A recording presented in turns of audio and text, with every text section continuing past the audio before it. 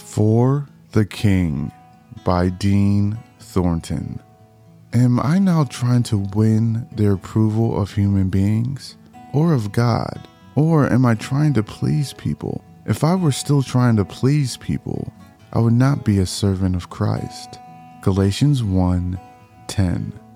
The day that I stopped worrying about pleasing others and focused more about my personal health was the day that I really started living more for God and focusing on myself.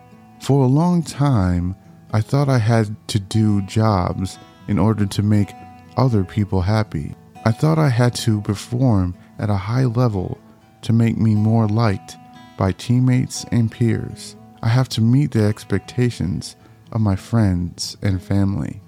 The Lord had to slow my life to a halt a few times in order for me to see a bird's eye view of where my life was and where He felt it needed to be.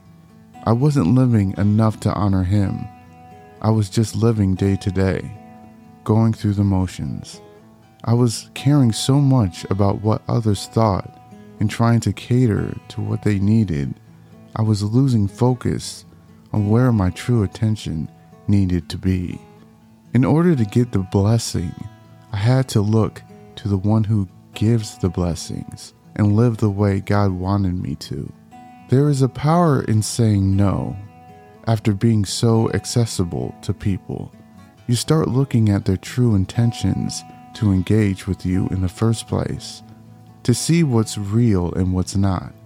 Athletes interacting with fans have a choice to sign autographs.